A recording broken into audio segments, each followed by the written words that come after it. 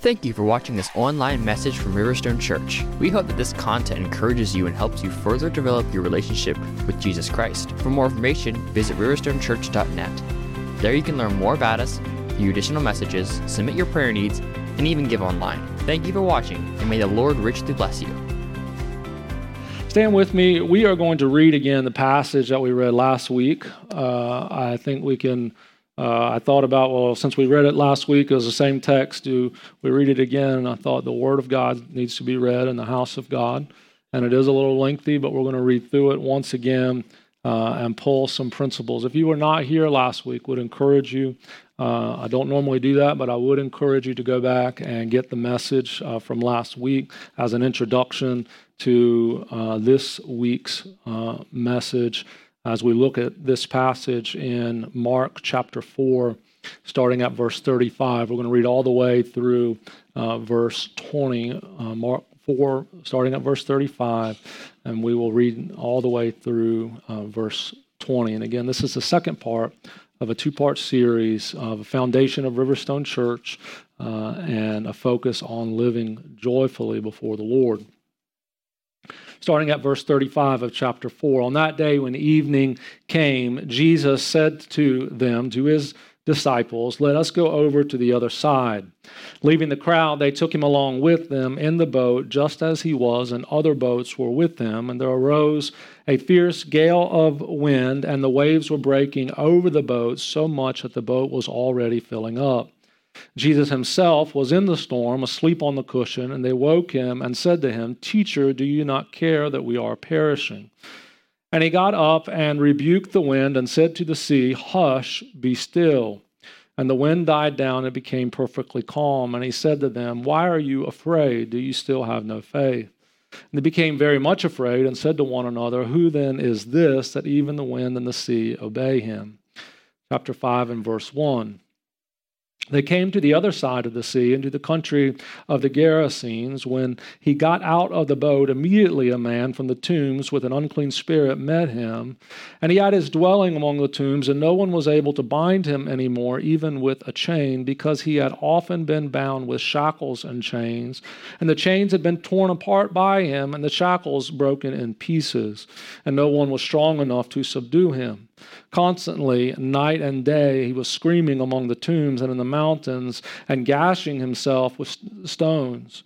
Seeing Jesus from a distance, he ran up and bowed down before him, and shouting with a loud voice, he said, "What business do we have with each other, Jesus, Son of the Most High God?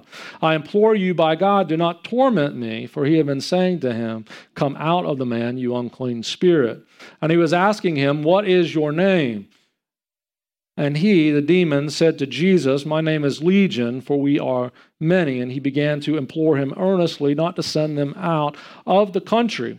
Now there was a large herd of swine feeding nearby on the mountain, and the demons implored him, saying, "Send us into the swine so that we may enter them." And Jesus gave them permission. And coming out, the unclean spirits entered the swine, and the herd rushed down the steep bank into the sea, about 2,000 of them, and they were drowned in the sea. The herdsmen ran away and reported in the city and in the country, and the people came to see what it was that had happened. They came to Jesus and observed the man who had been demon-possessed sitting down, clothed and in his right mind, the very man who had had the legion. And they became frightened, and those who had seen it described to them how it had happened, that the demon-possessed man and all about the swine. And they began to implore Jesus to leave their region. As he was getting into the boat, the man who had been demon-possessed was imploring him that he might accompany him. And Jesus did not let him, but Jesus said to him, "Go home to your people and report to them what great things the Lord has done for you and how he had mercy on you." And he went away and began to proclaim in Decapolis what great things Jesus had done for him, and everyone was amazed. Heavenly Father, thank you for the public reading of Scripture. We pray, Lord, now that by your Spirit you would do the work that only you can do. Once again, Lord, we ask to you that you would break to us the bread of life, giving to each one according to our need, Lord, that I would do nothing to hinder the work of the Holy Spirit here through the preaching of the gospel. That you would help me, Lord. Help me, Lord, I pray.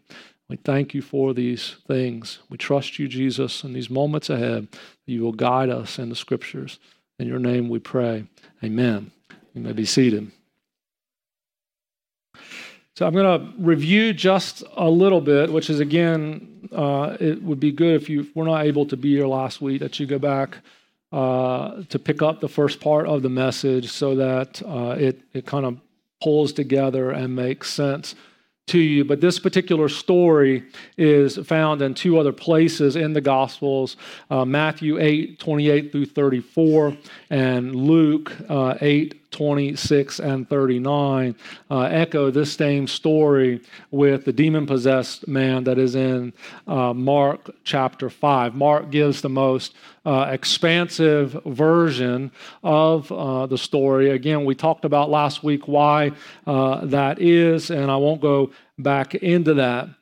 But this story is important to us as we think about what it means to live joyfully, because to live joyfully, we must be free. We must be loosed from whatever bondage or whatever addiction that there may be in our life, but not just us personally, but the places where we are, the places where we live also need to be set free from the bondage of the enemy over certain territories or certain areas. And you may say, that sounds kind of weird. You know, I kind of go on what I can see and what I can touch and what I can feel, the five senses. Those are sort of the things that I believe in and I can focus on. But I want to tell you that the demonic world is very real. The spirit world is very real, and it's very active. And as believers, we have to be aware of that, again, so that we can take up our authority in Christ. And this is very specific, I believe, to us in this church, in this city, because I believe that God wants to show us how to focus our attention, to focus our prayers, how to take up specific spiritual weapons in order to pray and focus our attention in our city, to see some things, see some people loose, to see some people who are in bondage set free, and to see our city become free from what I believe may be a territorial demonic presence over the land. And we're going to talk about that. And you may say, that's kind of odd in my mind. I'm going to tune this out. I'm going to pray that you don't tune it out. I'm going to pray that you don't tune out today, but that you would hear what I believe the Lord would speak to us today. To live joyfully, we must be a growing disciple who is walking in the power of the Spirit. You can't walk in the power of the Spirit if we are bound up in the things of the enemy. Whether it's oppression or possession, talking about both types, we'll talk about that a little more. We cannot be free and living joyfully if we are not loosed from the attack, from the oppression, from the enemy who seeks at every turn to destroy you. You know, in the news today, there's a lot of talk about, Russia and war in Ukraine and what the rest of the world is going to do, about there being this battle that's going to take place over a piece of geography.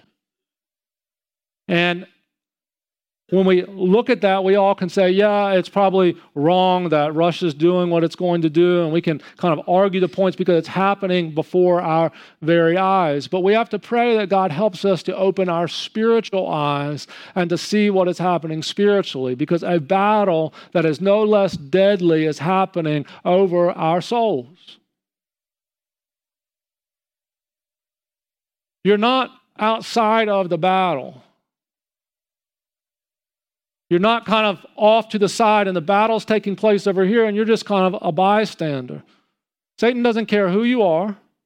He doesn't care your background. He doesn't care how much you know, how much resources you have. He wants to destroy you. That's what he wants.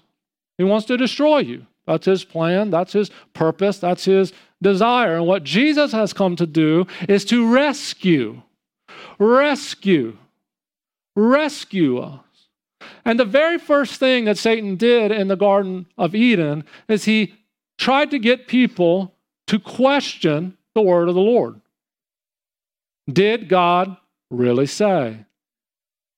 And so when we look at Scripture, he really hasn't changed his tactics. So the problem that we have in our day is many people say, I don't believe in that stuff. When you die, you're going to go to a good place. I was a good person. I've done good things. I don't believe in that other stuff. And so you you're being captured by the enemy. Because the Word of God says that there is a spiritual realm that is very active. And the enemy comes to you and says, God didn't really say that stuff. But I think we have to reckon with it. This is why I think it's important for us to think about. Growing joyfully in the Lord means recognizing our place in Christ, understanding how we are to fight and overcome the darkness so that we can live in freedom and others can live in freedom as well. As I mentioned last week, and if you weren't here, the reason that these two stories are connected is because in Mark chapter 4 and verse 35, the calming of the winds, the same language that is used when it says Jesus rebuked the wind and he says to it, hush, be still, is the same language that Jesus has used 2 previous times already in the Gospel of Mark to rebuke demonic forces.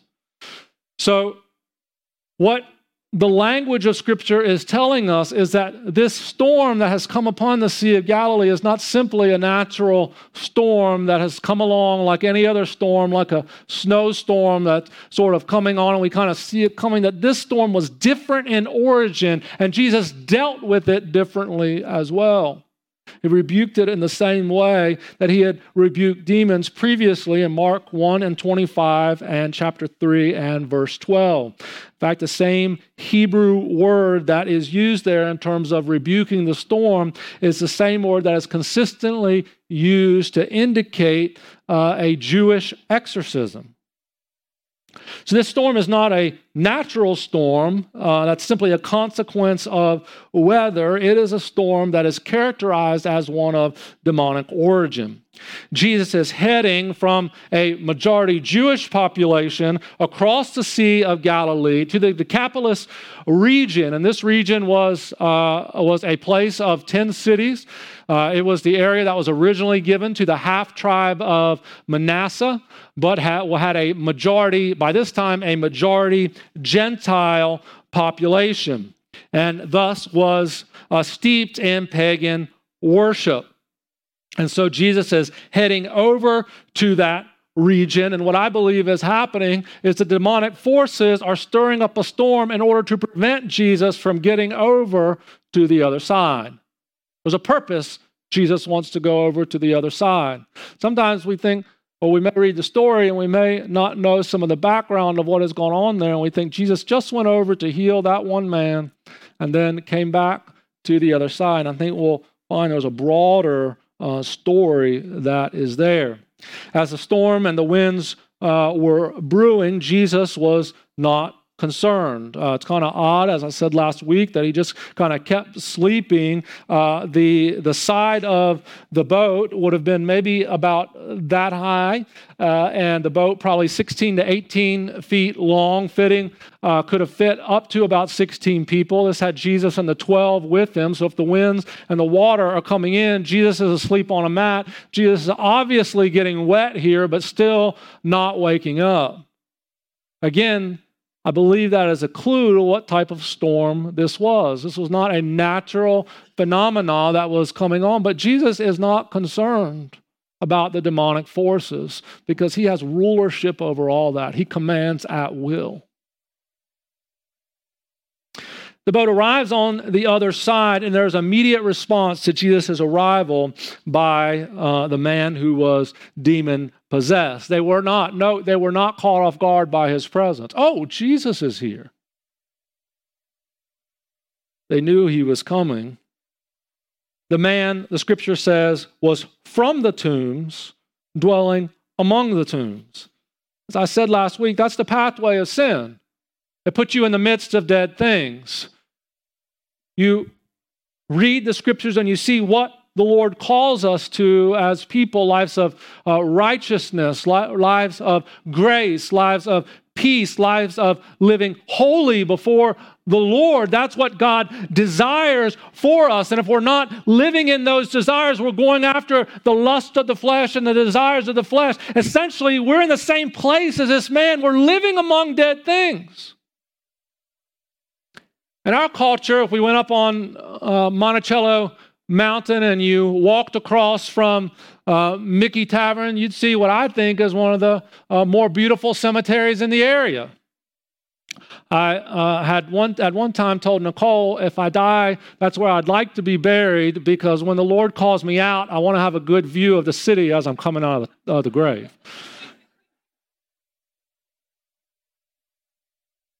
But we've really tried to make some cemeteries look nice. In this day, in this culture, they would have been caves with what are called ossuaries inside the caves, boxes of bones of people living in the caves among dead things. It says that no one could bind him. We read that in this passage. Matthew tells us that no one could pass by that way.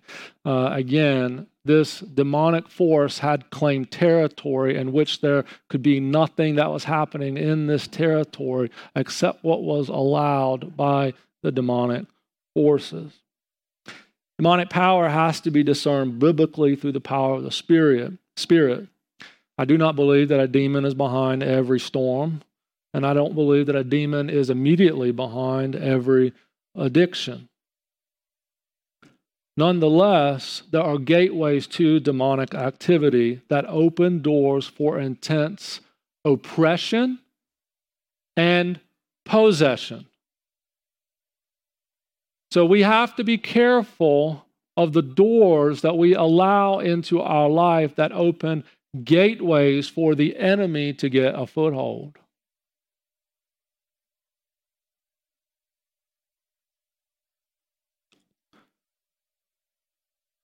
The occult is one of the chief and primary gateways.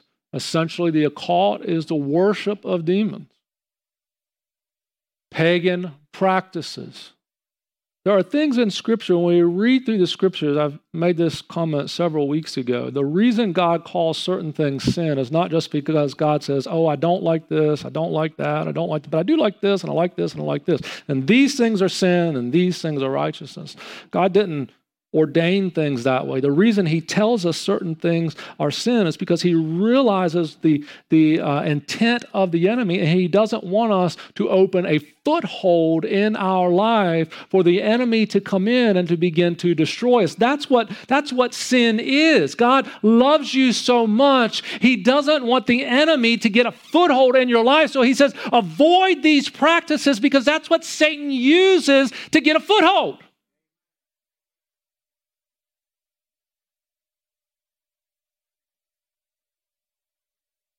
So it said, I do not believe that a true believer in the Lord Jesus Christ can be possessed, but I do believe there can be intense oppression of a believer.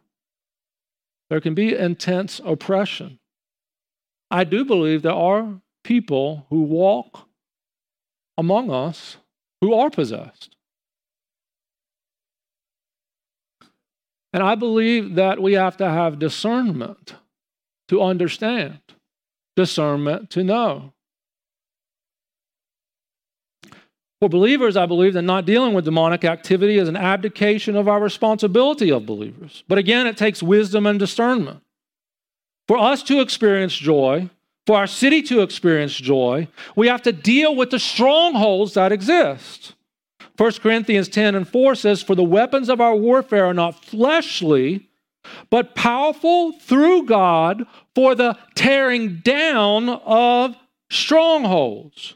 Jesus dealt with the strongholds both in the individual man and also in the region.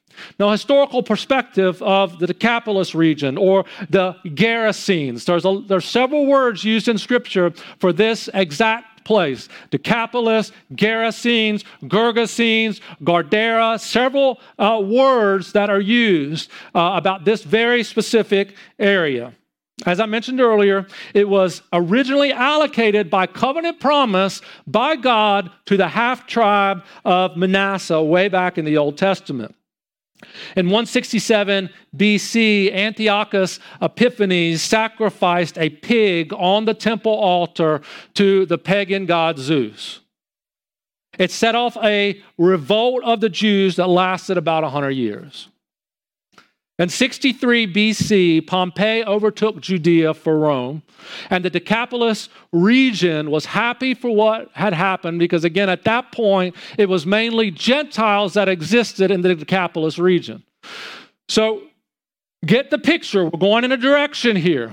Jesus was on the other side of the Sea of Galilee, mainly a Jewish region. He gets in the boat. He goes to the other side, to the Decapolis region, which at this time in history was mainly a Gentile, a place of Gentiles, or there were Jews there.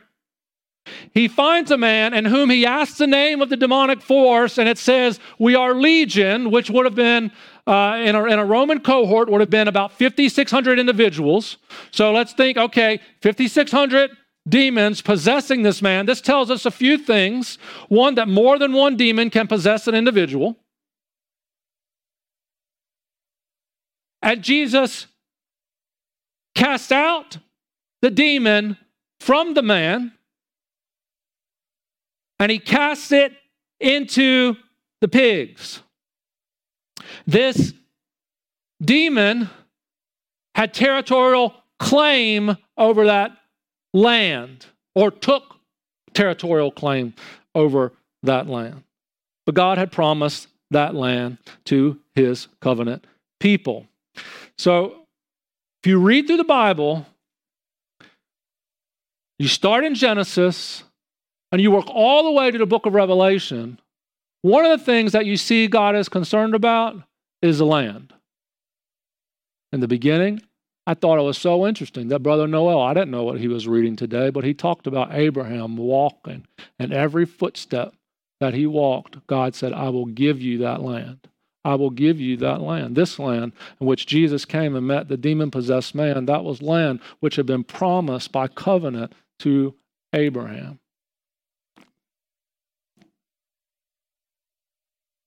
So Jesus stepped foot on the land. He wasn't stepping foot into a foreign land. He was stepping foot onto a territory which he had given to his chosen people. He addresses the occupying spirit, the legion, and he cleanses the land of unclean things, both demons and pigs. Think way back to the sacrifice of the pig on the temple altar. The Jews would have been repulsed by it, which is why when they saw it, it caused such a revolt among them. They were repulsed by what had happened. And Jesus comes into the land on the other side of the Sea of Galilee, where the Gentiles had been polluting the land which God had given them by covenant promise, by raising herds of swine on the promised land. To a Jew who sees this, to the disciples who see this, this was disgusting. This was despicable. They couldn't stand it. And Jesus not just casts the demon out of the man, he cleanses the land of the pigs. Now, in chapter 5 and verse 16, it's something interesting that happens there. It says, those who had seen what had happened described to them how it had happened to the demon-possessed man and all about the swine. And they began to implore Jesus to leave their region. They wanted Jesus to leave. So he casts out the demons, he cleanses the land, and now we find they say, "We want you to get out of here." Why? Jesus just healed a man. It was miraculous. It was powerful. It was mighty. Why are you wanting to kick him out now? He's disrupting the pagan practices that are happening on the land. He's disrupting what is going on. The man who was cleansed He didn't want to do what the people wanted to do, which was get Jesus out of there. He actually wanted to go with Jesus. And this is odd to me too, because Jesus says to him, he gives him a command. He says, go home to your people and report to them what great things the Lord has done for you and how he's had mercy on you. When I've read this passage in times past, I felt bad for the guy. I want to follow you, Jesus. I want to go with you, Jesus. And Jesus says no. And my first thought is, I guess because he was demonic and Jesus didn't really want him kind of following along and, kind of like the ugly stepchild sort of idea, don't really want you kind of around. But that's not the case at all. Jesus gives him, I don't mean to talk badly about stepchildren. I'm sorry. You're all beautiful. So, Jesus says, go home to your people and report to them what great things the Lord has done for you and how he has had mercy on you. And this guy, he goes to the city, he preaches, Jesus gets in the boat, and he goes back to the other side to the region of the Jews. Again, kind of an odd ending to this story. Why would people not want Jesus to be there more and see his power displayed? Why does Jesus not want this guy to follow along with him? To so many other people, Jesus said, hey, come follow me. Come follow me. But to this guy, he says, go home. But what happened in this case is Jesus had come on the scene, cleansed the land, and he had left a preacher. Jesus has given us authority over the enemy. Luke 10:19, he says, behold, I have given you authority to tread on serpents and scorpions and over all the power of the enemy. Nothing shall hurt you. He's given us authority. A few years ago, Nicole and I went through our personal affairs, and we created a will and power of attorney and the healthcare documents that go along with that. And one of the things that we decided to do was to give each other full power of attorney right now. So we are able to sign for one another, or otherwise, if necessary, she has my full power of attorney, I have her full power of attorney. And one of the things that it says at the top of those documents, if I'm acting as her power of attorney, I can't act simply as I think, is the initial statement. I have to act in her interest. It's important for me as her power of attorney to act in her interest. But I can't sign things that she wouldn't sign, or I can't do things that she wouldn't do. The first point is for me to act in her interest. That's the type of authority God has given for you and I, to act in his interest. And what Jesus desires for you and I is to live free from the bondage and power of sin. And what he also desires for you and I is to press forward into our city and to see our city loosed from the power of darkness. I asked a question last week as we pray and as we think, what does God give to you for discernment? Some of you emailed me about that. I pray that more of you do as well. Because we have to focus our attention and the spiritual weapons in order to see this city loosed and come to the power of the knowledge of the Lord Jesus Christ. Now, it seems like the story ends right here in chapter 5 and verse 20. But I want you to kind of turn the page over in your Bible, and let's look at Mark chapter 6 and beginning at verse 53. So, at the end of 5, they go back, or 5:20, they go back over to the other side, and the majority Israelite population. In 6:53, it says, when they had crossed over, they came to the land at Gennesaret and moored to the shore. So this is the same region. We'll find a little later, it actually uses the word the Decapolis region. And when, verse 54, when they got out of the boat, immediately the people recognized him and ran about the whole country and began to carry here and there on their pallets those who were sick to the place they heard he was.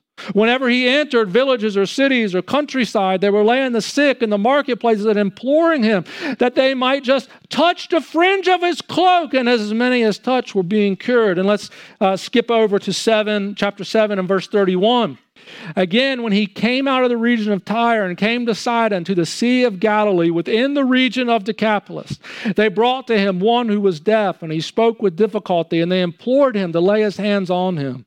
And Jesus took him aside from the crowd by himself and put his fingers into his ears, and after spitting, he touched his tongue with the saliva, and looking up to heaven with a deep sigh, he said to him, Epaphra, which is, be open. And his ears were opened, and the impediment of his tongue was removed, and he began to speak plainly. And he gave them orders not to tell anyone. But the more he ordered them, the more they widely continued to proclaim it. They were utterly astonished, saying, He has done all things well. He makes even the deaf to hear and the mute to speak.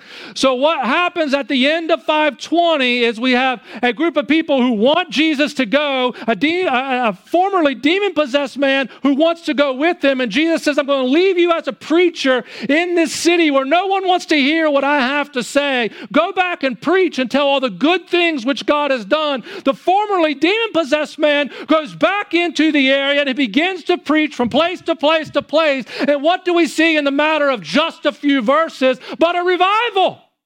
A change, a transition in what has happened. Where there was no receptivity to the gospel and to the message of Jesus before, now as the land has been freed from the oppression of demonic forces, as people have been set free and as the gospel has been preached, now people can't stop talking about Jesus, even when he tells them not to.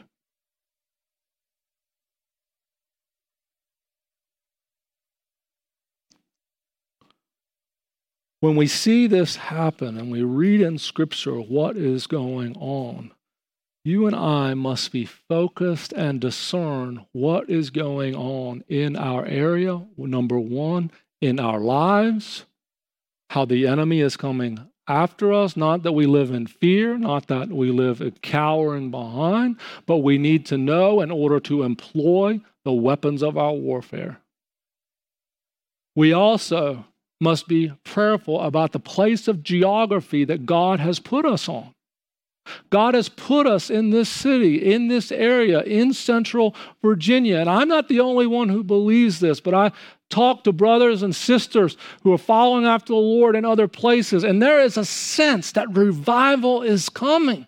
And there are some things that do not happen except through prayer. As I said last week, I believe fully in the sovereignty of God. I believe in the power and grace of the Lord Jesus Christ to move according to his will. But I also believe that in some mysterious and powerful way, God moves by the prayers of his saints, that God moves when we intercede and we seek after him and we long after him, and things do change in the natural realm when we labor in the spiritual realm.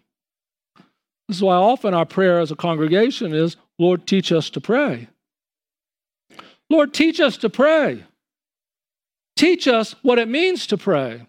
And I believe what the Lord is seeking to teach us is that we have to focus our attention towards the things that God is focused on.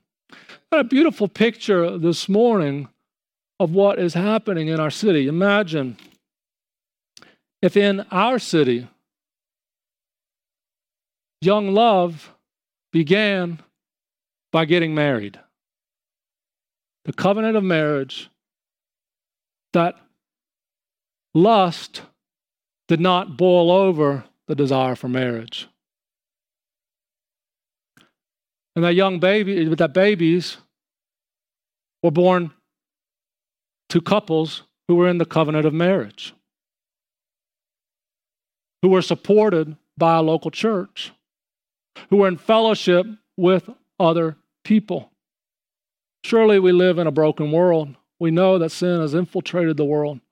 But when we see revival come and people get their priorities straight, there is great rejoicing over the things that God will do. So what I would like us to do, and what I would ask, and what I believe the Lord would have us to do, is to seek him together this morning. We have a task ahead of us, and not one of us can sit on the sidelines. And I'm not saying that anyone is. I'm just saying it as a reminder to us. Not one of us has the ability to sit on the sidelines. There are people who pass into eternity every single day. And many of them did not have a relationship with Jesus. And we have to get serious about our faith. I have to get serious about what I really believe and preach every Sunday. And if I really, really believe it, I'm going to do something about it because I'm going to care enough about other people. I'll end with this. Yesterday, I had the beautiful opportunity. Many of you were here at the Discipleship Institute, which went really well, I'm told. I was down at East High with a group of students from the University of Virginia who are mainly international students who were going through a training that's there through a group called International Student Ministries. Some of them are believers, many of them are not believers, and part of that training was 3 former retired police officers who essentially go around the state of Virginia and talk about how you help in emergencies, what you do in an emergency situation, how to help, how to be not to kind of cower in fear, but to kind of help, whether it's helping someone who's hurt, helping someone who's in an attack situation, kind of how to help. It was interesting what the police officers, the reason why they said that it was important to them to go around the state and do this. And they said, I care for you. I may not know you personally, but I care for you. And their statement was, if someone comes in this room right now and seeks to begin doing damage in this room, my first thought is going to be to put myself between that person and you. Because I want to protect you, because I love you, because you are created in such a way that you have value. You have value. Come to find out, at least 2, and I think all 3 of these individuals were believers, and it affected why they did what they did. It has to affect what we do as well. And so let's pray today that God would give us wisdom. God would help us to see revival in our city by focusing our prayers towards what God is calling us to do, to see bondages broken in people's lives. Maybe you don't see it. I see it. I have a vantage point to see it. There are people who are bound by the enemy. It's real. It's real. And the prayers of God's people will break the bondage of the enemy. The prayers of God's people will loose the land from the spirits that seek to take the territory away from us. Let's pray. Stand with me, please. Heavenly Father, we thank you so much for your grace and mercy today. God, I pray that you would help us as we think about our city. Lord Jesus, as we think about our church, God. Lord, particularly in our culture, we have grown even from kindergarten with such a scientific mindset that if we can't see it, taste it, touch it, feel it, that it's not real, that it doesn't exist. I don't believe in that stuff. But God, I firmly believe that your word is true.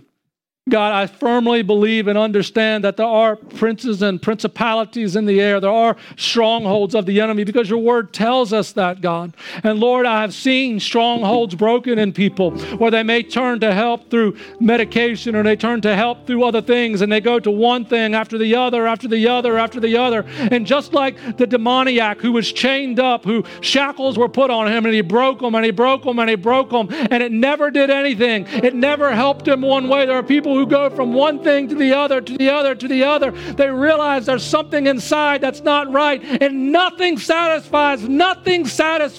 But God, I've seen someone in that situation. I've seen people come along in that situation where they have been broken and they have been in bondage, Lord God, but they had come to you. At one moment, there was a time when your Holy Spirit touched them, and there was complete, powerful, mighty deliverance by the name of Jesus. When medication, when counseling, when mental health could not satisfy, the Word of God broke through and people were delivered by the grace of the Lord Jesus Christ.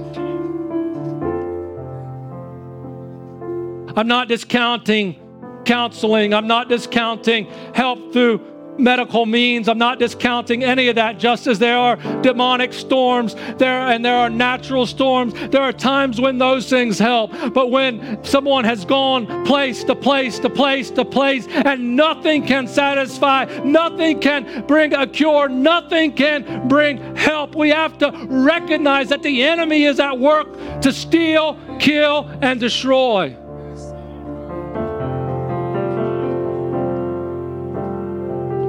The enemy does not want us to have joy in Christ. He doesn't want us to have peace in Christ. He wants us to be filled with anxiety. He wants us to lose hope.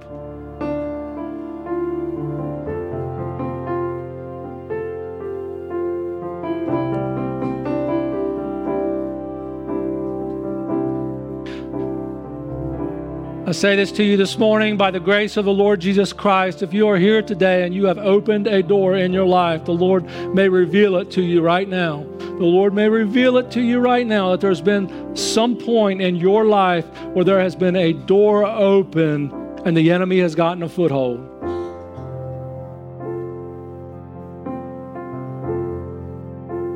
Maybe it wasn't even your conscious choice.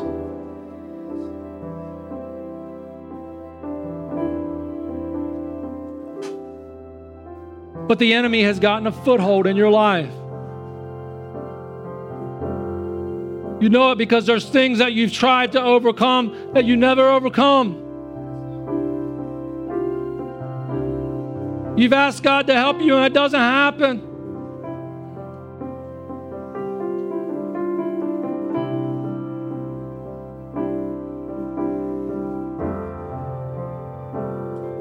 You've prayed time and time again. You've not got freedom.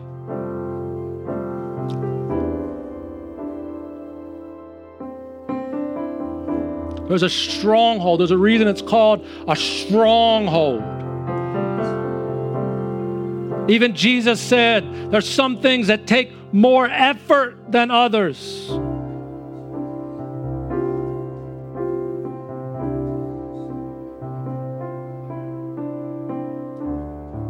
There's some things that only happen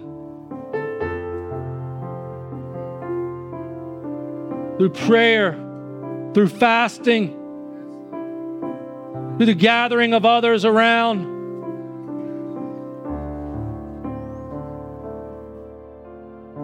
But I want to assure you today that there is freedom in Christ. Many here in this room would testify to a time in their life where they were bound up, but the grace of Jesus set them free.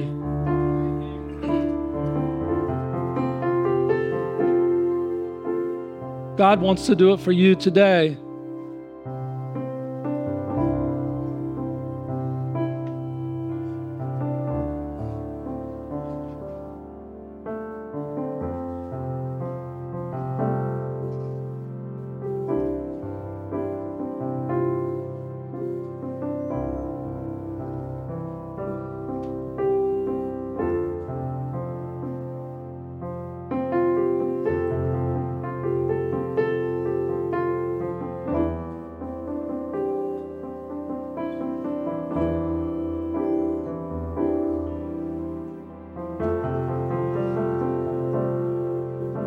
God wants to set this city free, this community free. God wants to set it free. All this bickering and fussing, people upset, angry.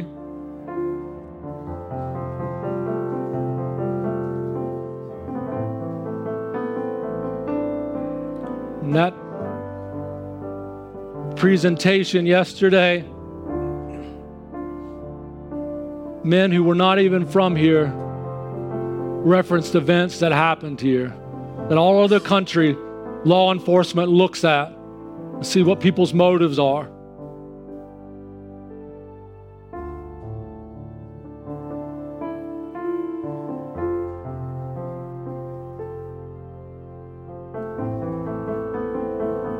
What if Charlottesville wasn't known for the events of 2017? What if Charlottesville was known as a seedbed of revival? What if Central Virginia was a place that wasn't known for bickering and fussing, but it was a place that was known for holiness unto the Lord?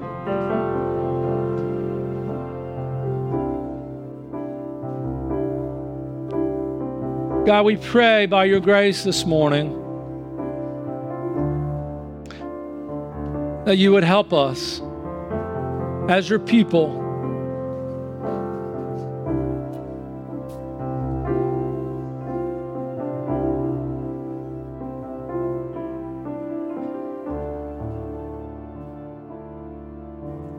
during this prayer time. The Lord's revealed things to you in your mind. You see it in your mind. Things that you're not pleased with, things that you're not proud of. The Lord's revealed it in your mind. Begin to make confession even right now. Make confession to Him. Confess to the Lord. Confess to the Lord this morning. Just speak it out to Him today. Don't bear it any longer. Confess to the Lord.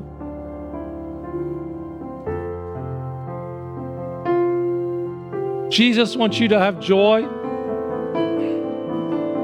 Just as the demoniac went, as Jesus cleaned the land, the guy who had been set free then, as Jesus cleared the land of the demonic presence, the guy who had been set free rushed in and fills it with the gospel. Jesus wants to clean you of the demonic presence, of the oppression, of the addiction, of the powers of darkness that seek to destroy you. He wants to clean you of that so that the gospel can rush in, so that the gospel can fill you up, so that you can have joy and grace and peace in Him today.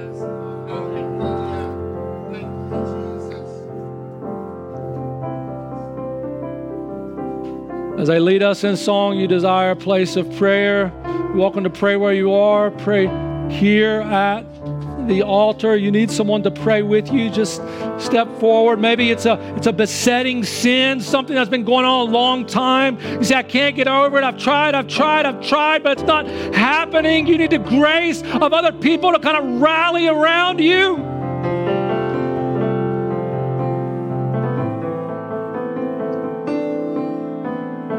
Don't live any longer in that way. Get joy in the Lord today. Get joy in the Lord. He wants to bring you joy today. Continue to commit your heart to Him. Let's seek Him together here in these next few moments. Oh, Heavenly Father, we thank you today for your grace that is here and your mercy that is here. Lord, we thank you for your power, for your strength today, Lord God. We thank you for your word. Lord Jesus, we thank you for your presence in worship. And God, we just ask you to continue to minister to your people in the truth of the gospel. God, that it would go forth in might and in power. And Lord Jesus, from here in Hollymead to the inner city areas, Lord God, we pray that your name would be exalted, that your name would be praised. Lord Jesus, we pray for there to be wholeness and healing and grace and love in you, oh Lord Jesus. We pray, God, that today those who are in bondage would be loosed in the name of Jesus. Those who are in addiction, those who are in sin, oh God, those who you died for, Lord Jesus, we pray that they would be loosed in the name of Jesus. God, we're hungry for more of you. We love you. We thank you. Again, Lord, we rejoice in your presence today. You are so good to us.